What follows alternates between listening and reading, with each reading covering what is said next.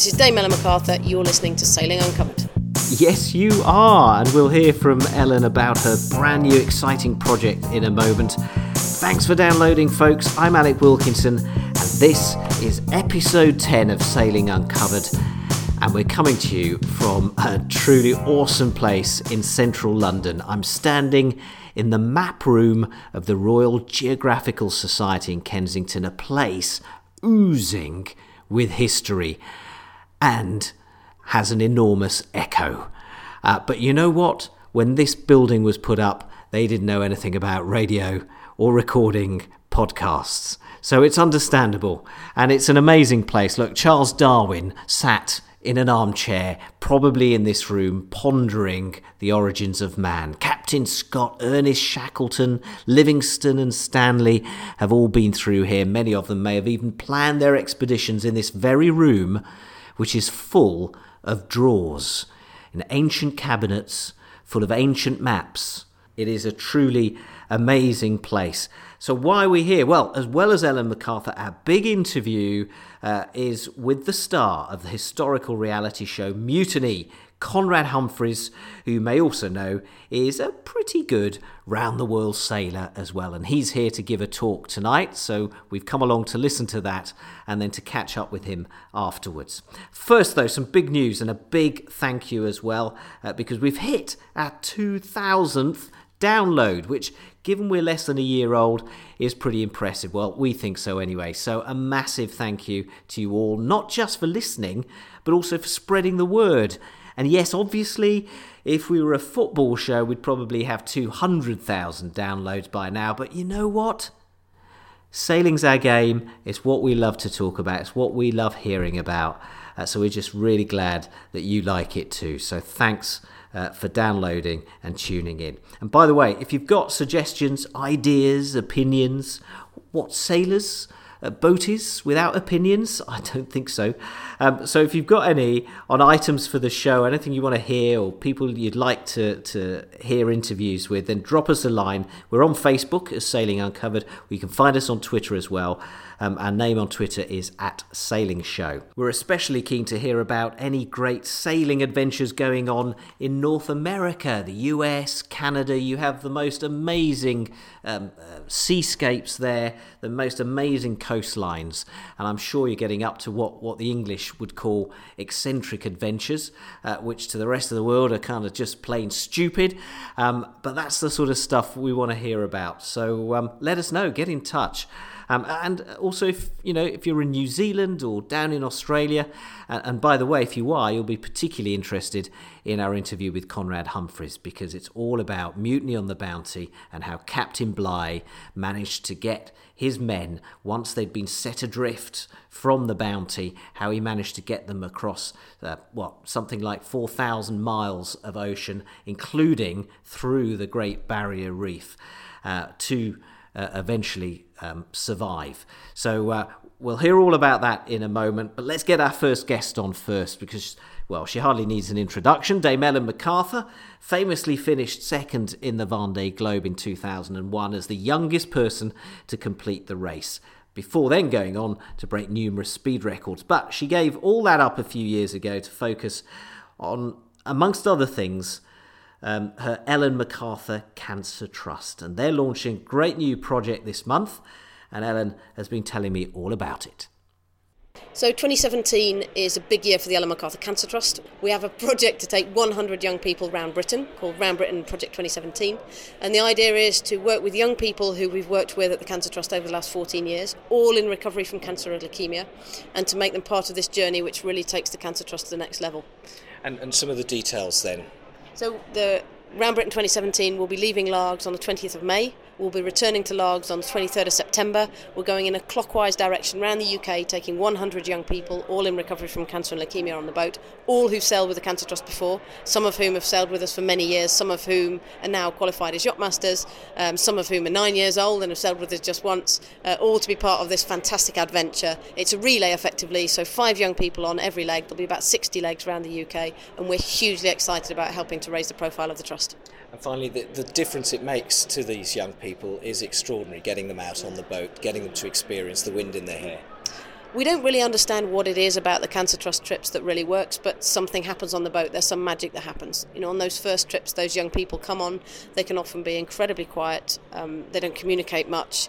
They've had their future taken away from them, in effect, with cancer. They're not able to look forward and plan their lives at all.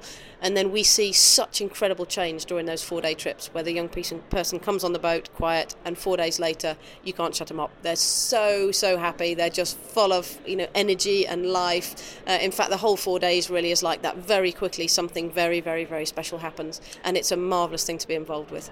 And more information on the Round Britain trip, where can that be? So you can follow the Round Britain trip on the Ellen MacArthur Cancer Trust website, emcancertrust.org. You can follow where we are, you can send us messages, you can support us, and if any of you out there would like to become really a local hero and help us in the ports where we're visiting, we'd be really, really grateful. So go on the internet, go on our website, get in touch and let us know if you're willing to help. We'd be really, really grateful. And just a thought on the America's Cup, which is about to get underway. Has the Dame spoken to the Sir about how he's going to do? I've not spoken to Ben for a while, but whenever we do, obviously I wish him the best of luck. I think he's put together an amazing campaign. He's a great guy. We've known each other since we were teenagers. The Young Sailor of the Year award in January 1995 here in London. Wow. That's where we first met, and he's a great guy, and I wish him all the best.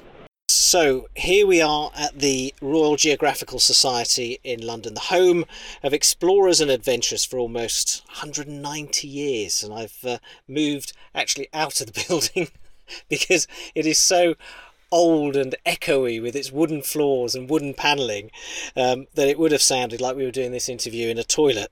So we're actually sitting in our next guest's car to do this outside the building. He's round the world sailor, former Vendée Globe competitor and star of Mutiny, the historic reality show that's been on British Network Channel 4. Conrad Humphreys, thanks for inviting us. Thanks, good to see you, Alex. So for those who haven't, and obviously we've got viewers, listeners all around the world who may not have seen the show yet, just give us an overview of what it was all about. Captain William Bligh was cast adrift near Tonga, along with 19 loyalists, and he safely navigated this 23-foot boat 4,000 miles right away across past Australia, across the Coral Sea to Australia, up over the top of Australia to Timor, and all of his men bar one, who was stoned to death in Tafua, survived. And you guys recreated the journey in a wooden boat, a recreation of the boat that Bligh did the journey in, but there was 9 of you. That's right. So we were cast adrift with the same rations, the same equipment that Bligh had, the same boat, but rather than being 19, we were 9, and that was because there were 9 sort of characters in his crew. He had a carpenter, he had a botanist, he had a sailing master, he had a surgeon, and the cast were very much were chosen for those roles. And my job was as sailing master on board the boat, someone who was technically and I guess legally responsible, but on board as a safe pair of hands to do the navigation and to ensure that we arrived in one piece. Yeah, because you weren't all sailors, and like reality TV now's got a reputation for taking sort of extreme characters and sticking them in extreme situations and just letting the pot boil over. This show is different really, because everyone there seemed relatively normal, and in a way that was the USP, the unique selling point of the show. It was enjoyable and you could associate with some of those characters, if not all of them. Absolutely. It was a very, very difficult challenge to undertake, and I think it was cast brilliantly. They got the right balance and right mix of personality in people. It made it challenging having so little experience in terms of the sailing, but that was actually part of this story. So how would people react and respond in those difficult environments? And I think the people ultimately who watch this show will relate to the individuals on board much better than they would perhaps if it had been 9 talented sailors or 9 professional sailors who wouldn't have perhaps come across in the same way, wouldn't have shown the fear, the emotion, the real difficulty of it. Now what about the relationship with the leader, because you were undoubtedly the skipper of the boat, but for television purposes, there was a former Special Forces soldier who has presented lots of sort of adventure TV for Channel 4, and he was put in charge, and Ant Middleton, he was put in charge as leader of the gang. But basically, without you, they weren't going to get anywhere. Well, I think that's probably fair to say, in that Ant is not a sailor. There's no question that he's a great leader. So I'm just curious, how did that work? Because as a skipper, you'd be used to running your boat. It was strange, but it was something that I knew right from the offset, when this whole project was put together, that they wanted a character. Channel 4 had invested in the program. They wanted Ant to lead the team and to, with his Special Forces background, be that sort of front man. And I never challenged that notion, because I knew what the role I was doing, and that was to be effectively a safe pair of hands, but also to be someone who could navigate and could do the job. But of course, as the story unfolds in reality, because we are creating a program that is based on what we're doing,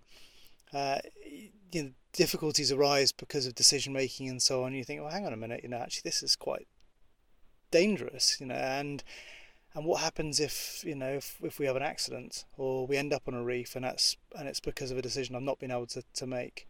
What if we run out of water?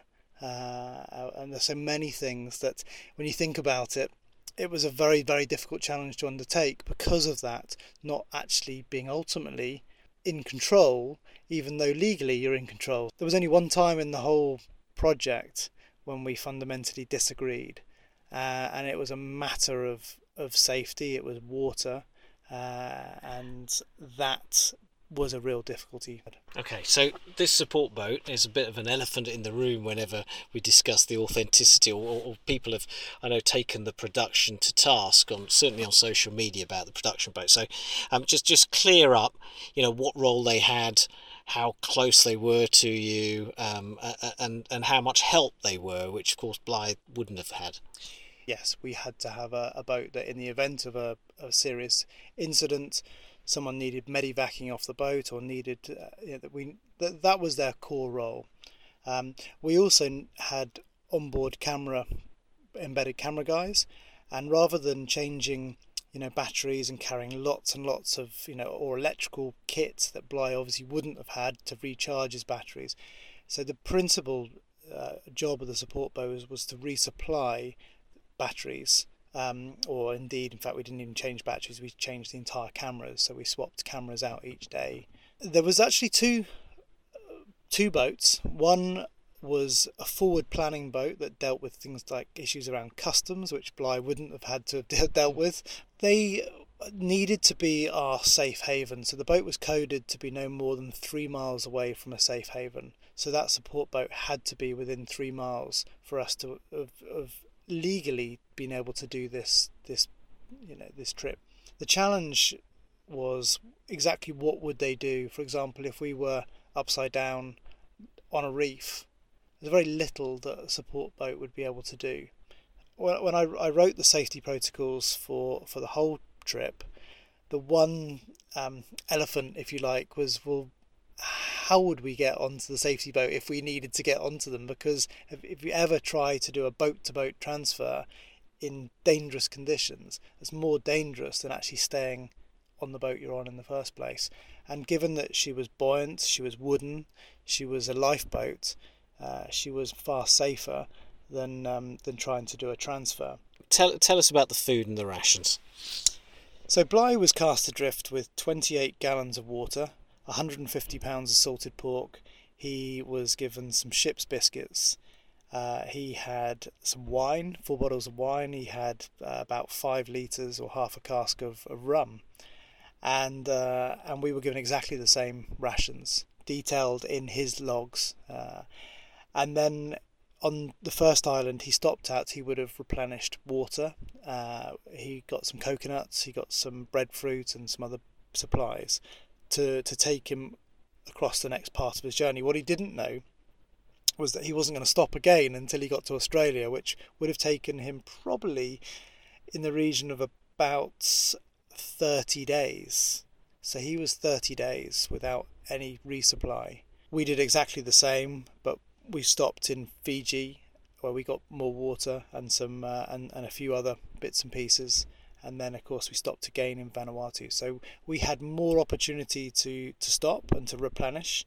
But you got physically thinner as the series goes on. You can see that. We did. I mean, by the end of the series, we've lost some 25% of our body weights. So guys who are starting off at 90 kilos were ending up at 70 kilos, 65, 70 kilos. I lost 20 kilos in this, and I was 86 when I started, and I've ended up 67 or something at the end.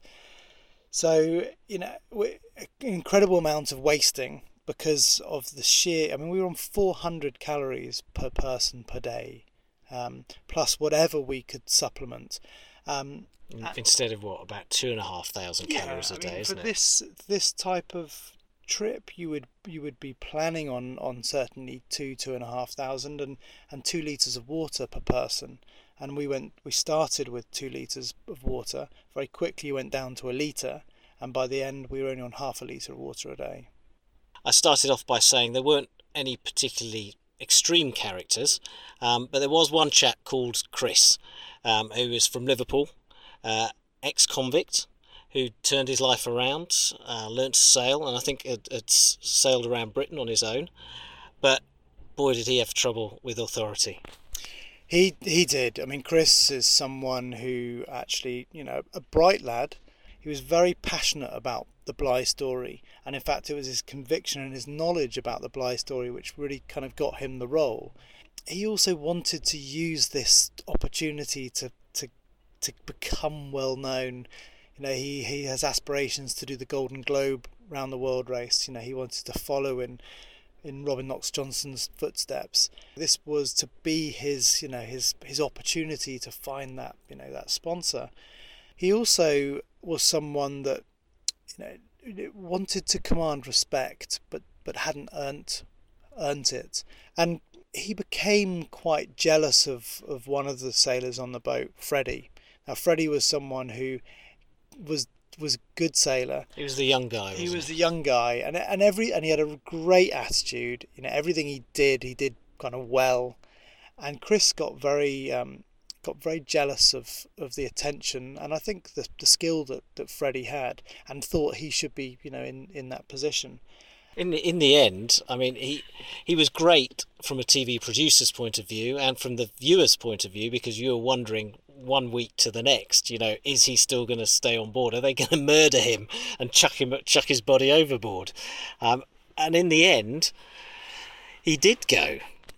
He did go. He was, and for those that haven't seen the show, he was someone who just. We've all sailed with crews of people who sometimes there's just one person that is just not the team player, doesn't fit into everybody else's way of doing things, and this was Chris. Have you seen him since? How's he getting on? He's doing okay. He definitely took a grilling after the show. The social media and the trolling and all the things that happened subsequently made his life hell. But here's the ironic thing, really. He can turn this story into a positive story by really going out and showing that that he's learned some things, and he will do that.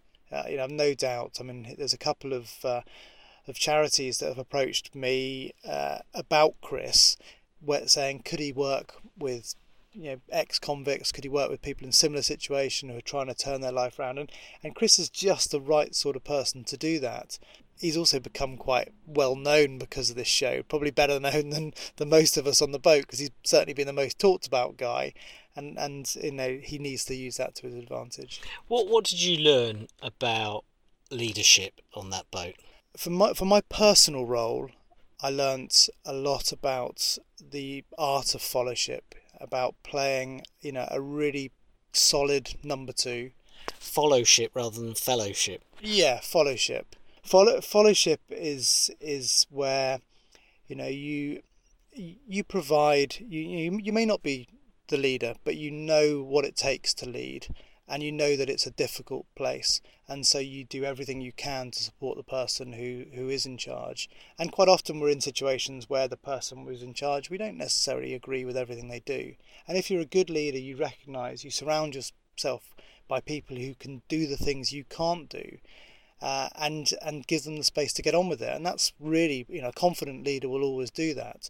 And I think in this particular role, Ant was confident to allow me to do the things that I could do. I also learnt that leadership is very situational. At times you need people to be able to sort of step up. And so our doctor, for example, who was cast as a guy who was quite possibly going to quit within the first few weeks, and yet he became a real tower of strength in the most unlikely situation. This is a guy who's never been on a boat before, was terrified of being on a boat, and yet by the end of it, he was someone who had a real influence. I use this expression a lot, influence without authority. He was someone who could actually influence the outcome because people really trusted his judgment, particularly his medical judgment. And he was very solid, very solid. And the boat. You loved it so much, you bought it. So tell me why. It's a piece of furniture. When we arrived in Timor and we were sat, all together on the beach, we walked up that beach, that pebbly beach, guys burst into tears with the emotion of it all, and we were sat on there looking back out to sea, and I looked at that boat that was just sort of gently washing up the beach and thought, bloody hell, that thing's got us 4,000 miles. It's taken us, through all manner of conditions. It's the one thing that, has kept us all safe and well. I've partnered up with a local charity that's headquartered in Exeter but based in Plymouth. They operate 3 classic boats, and they run these residential programs for young people who some of which have never made a cup of tea. They've never been in a group environment. These are some of the kids, poor communities, who some of them don't go to school, some of them are out of the educational system entirely, and yet when you put them together for a week on this boat, they start off, they're awkward, they're challenged, they can't talk to one another, they can't work together, and within a week of being on a boat, they're just transformed. And appropriately enough, you're calling it the Bounty Project. We'll stick URL and contact details, Twitter accounts and so on. We'll put that on our Facebook page, but give us a bit more info. Yes, I mean, the Bounty Project's very simply, you just go to @the Bounty Project. You'll be taken either to the Island Trust site, where there's a whole page about the project, or on Facebook. We're on Facebook now with it's probably the best place. And through there you can make a donation to the project, which the money raised will go towards these sort of bursary places to get these young people out sailing. You can book a visit, so the boat itself could come to a school. If you're a school teacher and you're wanting to get involved with a project like this, then you can make a booking directly through these websites. Okay, now so here's the spoiler alert. If you haven't seen the series and you want to watch it, I've fast forward by about 2 minutes or a minute and a half on this podcast, so you missed the spoiler. But basically, it's not exactly a Disney ending, is it? It ends in failure. You do make it to where you're going, but not as you'd wanted to. So just talk us through those agonising last few hours and days. We got becalmed when we left the last island in northern tip of Cape York in Australia. We were absolutely on the bones of our arse. We were limited with water. We had about 10 days worth of water, and it should have been a 10-day crossing. The first 3 days we made good progress in the trade winds, and then we ran out of wind. And in fact, we didn't just run out of wind. I don't think I have ever in my whole sailing career seen waters as calm as we had for 10 days. And that is saying something. You've been around the world 3 times. Yeah, this was not even a ripple. This was water so calm that actually when you looked at it, you could see the entire weight loss in your reflection. We effectively had two things going on. Ant wanted to sit tight. He wanted to wait for the wind. He wanted us to survive by doing absolutely nothing, and just to keep our energy, which is not wrong in a lot of survival circumstances. My fear was that the wind was not going to come. We felt so entrenched in a high pressure system. There's only really 2 things that can happen: either it moves or you move, and the only way we were going to move was to either row or to find some way of making progress out of it. And we ended up not agreeing about what to do. Sitting tight wasn't an option. Rowing, we were too weak to row. And I don't think I probably made the case strong enough in terms of why we should row, but the inevitable happened that we would run out of water and we would need an intervention. We'd need the support boat to come along and give us water to be able to continue. But you weren't being pathetic. You really were running. You had run out of water, but your bodies were risking having major issues. Yeah. I mean, we were dehydrated all the way along that route. I mean, we'd gone from probably comfortably 2 litres down to 1 litre to half a litre of water. And half a litre of water in 50-degree heat with everything that was going on was dangerously low. Your risk of long-term injury, kidney failure, heat exhaustion. I mean, we're talking about things that are life-threatening happening. And from the outside looking in, we did have a support boat looking out for us, and they could see that we were in trouble. We were in trouble, and they intervened and gave us water. It felt at the time like we'd failed. Had we been left to our own devices, would we have died at that moment? Quite possibly. Maybe Bligh, with the time of year that he left, the amount of rain he had, the wind he had, maybe he didn't really suffer from dehydration in the way that we did.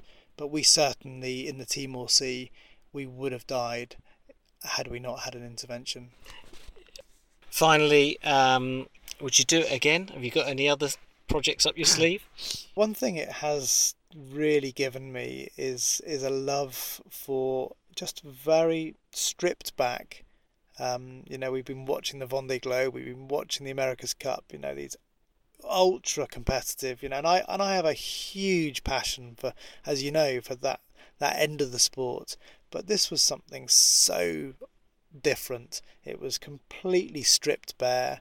It was basic hemp ropes, wooden boat. It was, traditional sails. It was living without any technology, with simple navigation. And I actually really, really loved that challenge. And so, I may well go and do something in a similar fashion. Well, right now, I think the challenge is in the bar at the Royal Geographical Society. There's a nice bottle of red wine there, so it's time to head back in. Thanks very much, Conrad. It's been fascinating listening to the adventure. And we'll follow your next crazy adventure. Let's go to that bar. I'm very thirsty now. So obviously that dehydration is kicking in again. Just before we go, though, I've got to tell you that we'll be coming from Bermuda next month. Hard life, I know, but someone's got to do it. And by then, the Challenger series will be well underway. As a monthly podcast, we've decided we're just not intending to bring you the latest results and race analysis. Apart from that, I'll be up to my ears doing just that for viewers around the world on the live TV coverage. But we will bring you some amazing backstage stories and features, and some really heartwarming stories as well from the America's Cup scene. But for now, from me, Alec Wilkinson, thanks for tuning in and happy sailing.